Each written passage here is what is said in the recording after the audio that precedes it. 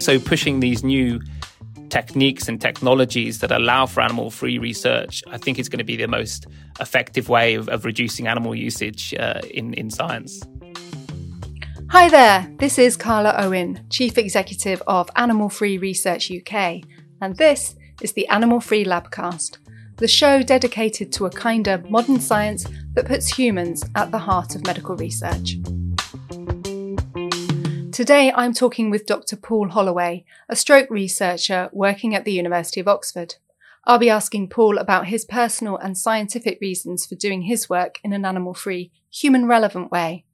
So stay tuned to learn about Paul's work and how his interest in science, engineering and art combine to help him find creative new solutions in stroke research.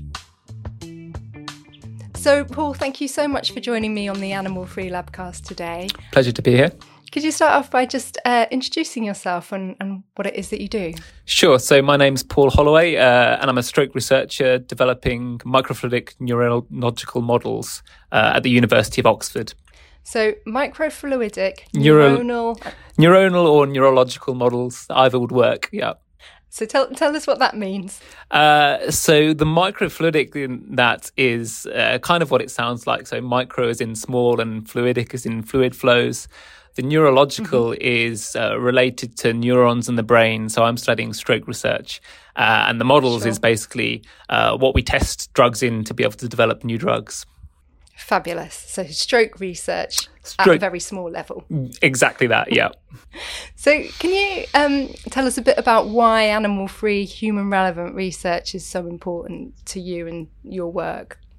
Yeah, so I guess I sort of really started working with animal research some time ago, really. During my PhD at Imperial College, I was developing new treatments for stroke, so to test out these drugs and to find if they're safe and if they have the chance to treat this disease and improve people's lives. So for this, I had to do some animal research in mice, and so this is actually quite a difficult decision that I don't think many people really appreciate. Sort of the stereotype of a scientist would be some like heartless, mad professor performing Frankenstein experiments, unaware, or I guess even worse, uncaring of the ethical implications. Yeah. But this really isn't the case. You know, every scientist I've known has been involved in any way in animal research has to grapple with this ethical issue surrounding animal research, asking whether it's necessary to be able to produce drugs that will reduce human suffering and find new treatments. So I really wrestled with this during my PhD, so finding the work very challenging and emotionally draining. So it really got me thinking, you know, there has to be a better way.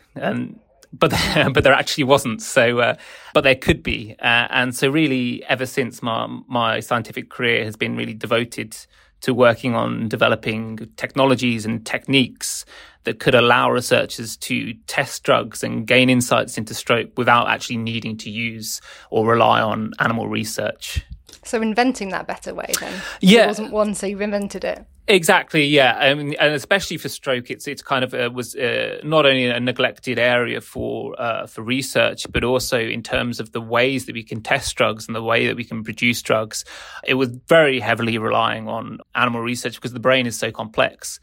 And really, there was a deficit of ways, alternatives. And this is what I've been working on, is to try and provide an alternative so we can produce drugs, hopefully with better prediction if they work in the clinic, but also so we can avoid using animals. So clearly a scientific motivation then, but an emotional one or a personal one as well?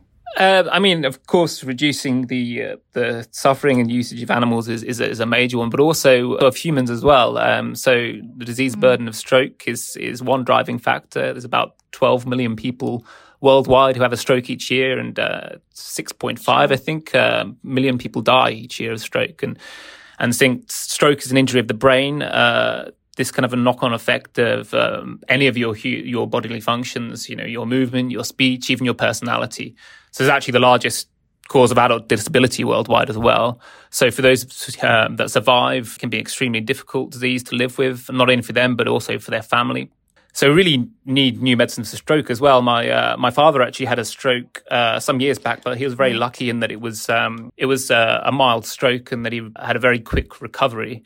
But it just sort of exemplifies, it was a very sort of fit and healthy person, that it can really it's really the disease of the elderly, but I mean, it can happen to anyone, and the impact can be devastating. So really, not only is there a personal motivation for me in terms of producing alternatives for animal research to reduce that suffering, but also with the perhaps quite far off aim of hopefully producing drugs that might one day help stroke sufferers. So with stroke research, what was it that made you decide that you wanted to do it? I mean, obviously you've just talked about personal motivation, family connection. Mm-hmm. Were you always really clear that you wanted to go down that path of researching stroke? Not really at all. I don't think I was even clear that I'd like to do science, really. Initially, I was going to do fine arts. I actually went to a fine art foundation course doing did you? to painting. I loved to paint, and but anyway, I went through that sort of thinking, what is the use of art, and all these big questions you have as a teenager, and think, well, what can I really do to help people? Is art going to help people? Since then, I've realised, yeah, absolutely, art can help people. But at the time, I was thinking, well, what can I do to help people? I was a bit late to do medicine, so it turned out biology could kind of maybe help people. So so I wasn't even sure at the start that I would do science, and then I sort of got sucked into it, and the really amazing complexity of the human body really interested me and how things work, and then being able to study a disease and something that might eventually lead to a discovery that could one day help someone was for sure a bonus, and something that I would be very interested in exploring, and I have since tried to explore. Absolutely. It's interesting you mentioned about art, because I have spoken to quite a few scientists who also have art as an interest, and have explored that. In series 1 of the podcast, I talked to Dr. Don Ingber, who I'm sure you've heard of. Yeah, absolutely, yeah. Yeah. And he's really into his art as well, and does paintings and things. So, and I think I was talking with him about how that side of the brain is really important for scientists, because it helps you to have that creativity and looking for those innovative solutions. Absolutely, but some people forget that science itself is a very creative process, sort of fault finding and finding unique solutions to a problem. And luckily now being slightly involved in some sort of engineering, which is to produce these devices, rather than just studying biology from afar. I'm also kind of trying to provide environments for cells to grow in that would mimic the brain. Having that engineering sort of side of things allows me to also be creative in finding solutions to create models as well. So can you tell us about a solution that you've found that you're particularly excited about? So one solution which I'm exploring actually with another, the Animal Free Research UK has trusted me with some more of their money, which I'm very grateful for, to test out a new solution. So this is again focusing on stroke, but here we're looking specifically at how neurons communicate and how the cells of the brain connect to each other. And so in stroke, you can have a very localized injury. So blood flow can be blocked to part of the brain in an ischemic stroke is what we call it. And so that one area the cells will start to die from lack of oxygen and glucose. But what can also happen is that the neurons, the brain cells, can start to dysfunction, and they signal to other cells. And so suddenly an area that is remote from the injury but connected to that injury can start to also malfunction or have problems. And so the mechanisms by which cells communicate this damage and remote cells start to die is not really known. So what I've been doing is making what we call microfluidic devices, or organ-on-chip sort of technologies and techniques. I've been making these very, very small sort of devices where I can culture cells in them. I can culture human brain cells in them and create connections. So a very simplistic example, and this is the one that I'm exploring, is there would be to have 2 cell culture compartments, 2 rooms, if you like, for the cells, and they're connected by very, very long, thin corridors. Now, these are very, very small corridors as well. They're smaller than a cell. They're about 1 micron. That's tiny. Yeah. Smaller than a cell. They're about 1 micron in height. So if you think about a human hair, if you were to split that by 100 lengthways, that would be 1 micron there around.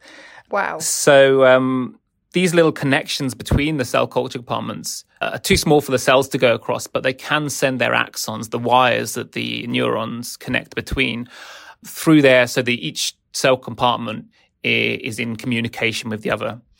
And so what I'm doing now is developing, with this funding, is developing a technique to remove oxygen and glucose from one side of this this device. So one lot of cells experiences a stroke, and then the other cells that are connected to them is not experiencing a stroke. And so now this allows us to study ways in which those cells communicate that damage across between their neuronal connections in a very controlled way, and specifically in human cells as well. So is that early days with that research? Early days with that, yeah. Any results yet? So this is a pump priming grant that animal-free research is providing for me to be able to do this and explore the mechanisms, because there's some, down the line, once we've got this set up, there's some really interesting phenomena that are happening. Cells can sometimes communicate protective signals that maybe we could take advantage of, and so give a drug that amplifies these protective signals that the cells are sending when they experience a stroke.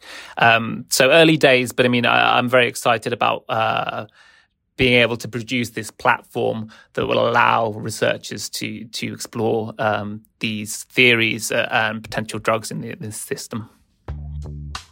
You're listening to the Animal Free Labcast with me, Carla Owen, Chief Executive of Animal Free Research UK, and my guest, Dr. Paul Holloway.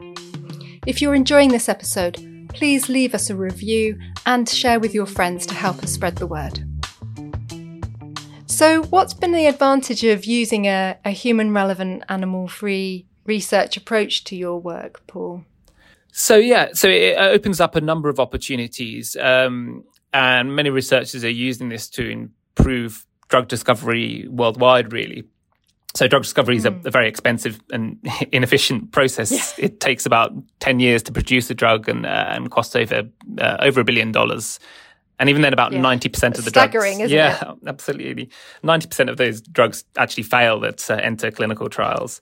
So, and even despite improvements in technology, this seems to actually be getting worse. I'm sure many of your listeners will know of Moore's law, which is improvements in technology showing that that the number of transistors on a computer chip doubles about every 2 years.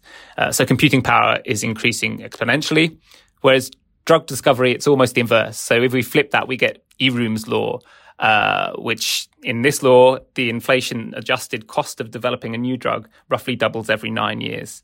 So it seems to be getting worse. So there's multiple reasons for this. It's quite staggering, isn't it? We were talking about Eroom's law just on Monday, and I was like, oh, elephant in the room law. Yeah, absolutely. So there's multiple reasons for this. So there's one is called the better than the Beatles problem. So your new drug has to be better than the current one. And if the current one is Hey Jude, then the new, it's got to be hard to follow that. Another one is the low-hanging fruit problem. So perhaps we've discovered all the easily discoverable drugs, and we're only left with the hard ones. But kind of regardless of this, a major problem is predicting if a drug's going to work and the models that we test them in. Yeah. So George Box was a famous statistician who coined the phrase that all models are wrong, but some are useful.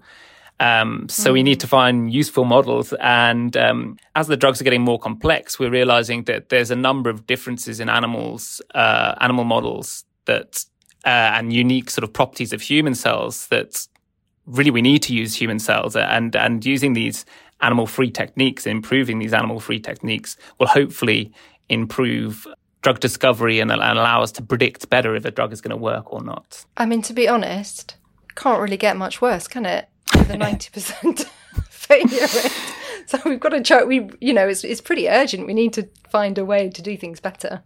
Yeah, absolutely. And there's, by using human cells, we can hopefully get better prediction. So it's not only just a difference in the size of the animal or the fact that, a human has 2 legs and the mouse has 4 legs. There's a number of sort of molecular differences and small differences that are very important in drug discovery. So, for instance, in COVID-19, there's a protein on the cell surface called the ACE2 receptor, which allows the virus to enter a person's body.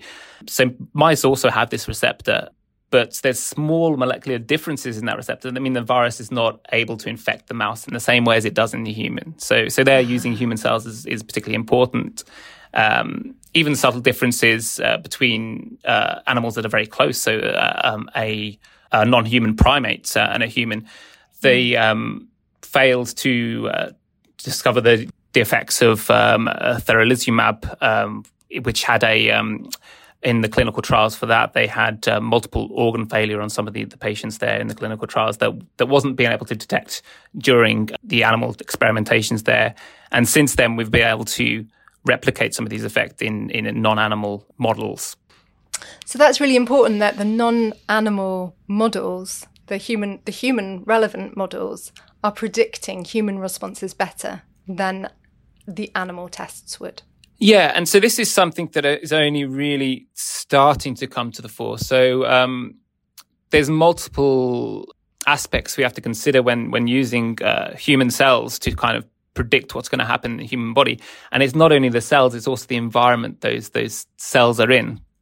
Sure. So they respond to different environments. And we're increasingly realizing that if we're going to get better prediction of a drug's effects in using human cells, we also need to provide a more human-like environment for those cells to grow in.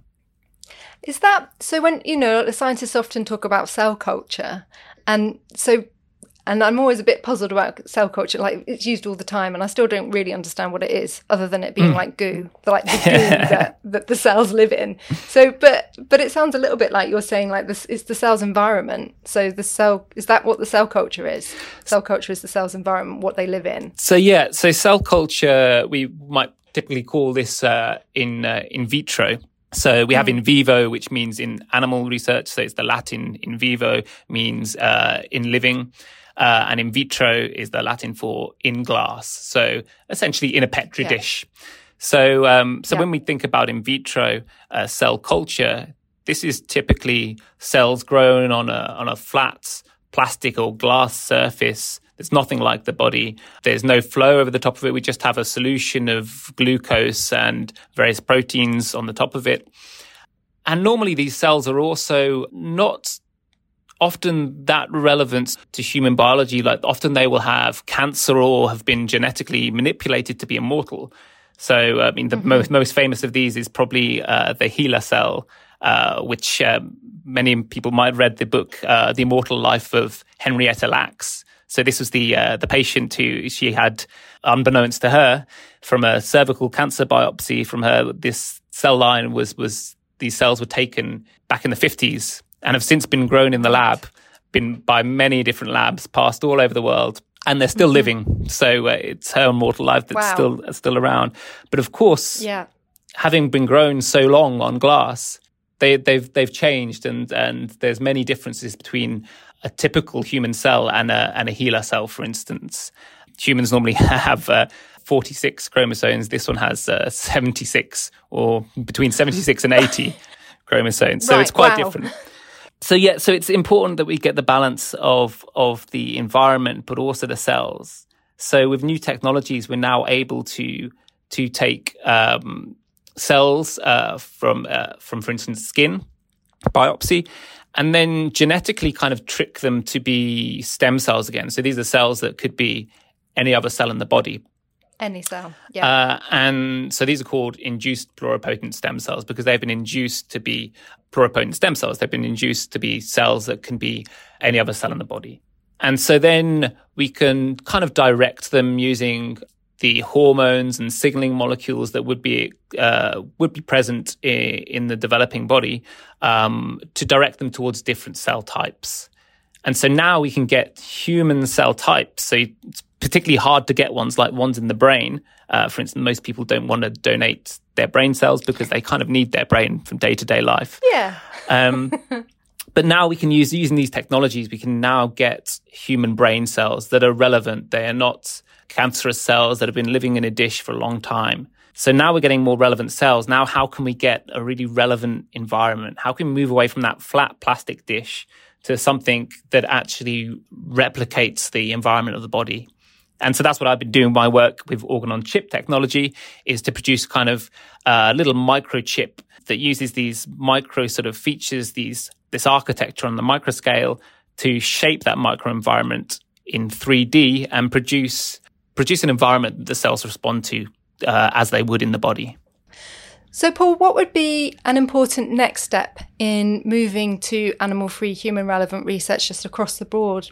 So I guess there's really three elements to this. There's validation, awareness, and uptake. So I guess underlining all three of these is also funding. But I would say the validation really is the most important there. So this is proving that these models that are now being developed are good enough to predict what's going to happen in a human. So we need, as I said, that funding to allow for that research to validate the model and show that it's working so that you will sort of get that uptake. And the second, I guess, is awareness. So that's allowing people to sort of to know about these animal-free techniques and these new organ-on-chip, organoid, stem cell technologies that are coming up to show that there is an alternative. And then naturally, really, you will get uptake then, because if you can make the drug discovery process any cheaper, if you can get better prediction, if you can reduce animal research, there's no one that's going to say no to that. So really, absolutely. It's validation, awareness, which will then lead to uptake, hopefully. What would you say is the biggest barrier then to that validation, awareness and uptake? What's the thing that's stopping that from happening? As I said, underlining all three is funding. And I think funding might be the one that's holding it back, because my research sort of sits in a unusual sort of cross-disciplinary sort of area where sometimes it might be underfunded, in that we have either doing the engineering side, developing that model, or doing the biology side and discovering something new or developing a new drug. Whereas really the important work is actually now that the engineering side has sort of lifted off and sort of developed these new techniques and new technologies. Really now we need to kind of do the boring work of validating these, improving that they work, to allow us then to really do that exciting sort of drug discovery and sort of find out some new things about biology. Certainly funding is fairly important there in terms of supporting this research and allowing it to get to fruition. So most people listening to the podcast won't be scientists working hands-on. So what might they do to help? Yeah, so I think you can obviously donate to various charities that are supporting animal-free research, but also it's campaigning towards alternatives. I think it's much more positive and effective use of time and effort than, say, campaigning against animal research, which many people don't want to do anyway, is to actually push towards an alternative and provide solutions. So it's very expensive to produce a new drug, and so really, if we can find ways to do this cheaper and more effectively, then it's going to be taken up. So I think so. Pushing these new techniques and technologies that allow for animal-free research, I think is going to be the most effective way of reducing animal usage in science. That really is a win-win, isn't it? It's a really positive, solutions-focused message that, hopefully everybody can get on board with and are starting to as well. Yeah, absolutely. And there's also petitioning the government as well. I know that Animal Free Research UK has been pushing towards a kind of net zero, a bit like sort of carbon zero emissions, and net zero for animal research in the UK. And I know the US government, the EPA, there have actually committed to stop funding and requesting tests on animals by 2035, I think it is, which is very ambitious. But I think it's these kind of ambitious sort of large-scale projects that will release funding and allow the technology to progress and hopefully actually make a difference in the drug discovery world as well. Well, it's been an absolute pleasure speaking with you today. Thank you so much for joining me on the Animal Free Labcast. Thank you. Pleasure to be here. Huge luck with your work. We look forward to hearing more about how you get on. Thank you very much. Paul's just given us a masterclass in why human-relevant, animal-free research is really the only way forward for the good of patients, animals, and for science itself. Paul is one of a growing number of young researchers who are championing this win-win-win way of doing research, which can give us all so much hope for the future. Well, that's all we have time for in this episode of the Animal Free Labcast. Huge thanks to Paul for joining me. In the next episode, I'll be talking with Animal Free Research UK supporter and fundraiser, Steph Jones-Giles. If you've been inspired by this conversation and would like to help, the best way to do that is visiting animalfreeresearchuk.org and making a donation, if that's something you can do right now. If not, you'll find loads of other ways on the website to support medical research that's helping cure diseases faster without animal suffering. From me, Carla Owen, thanks so much for listening. And if you've enjoyed this episode, please do share far and wide.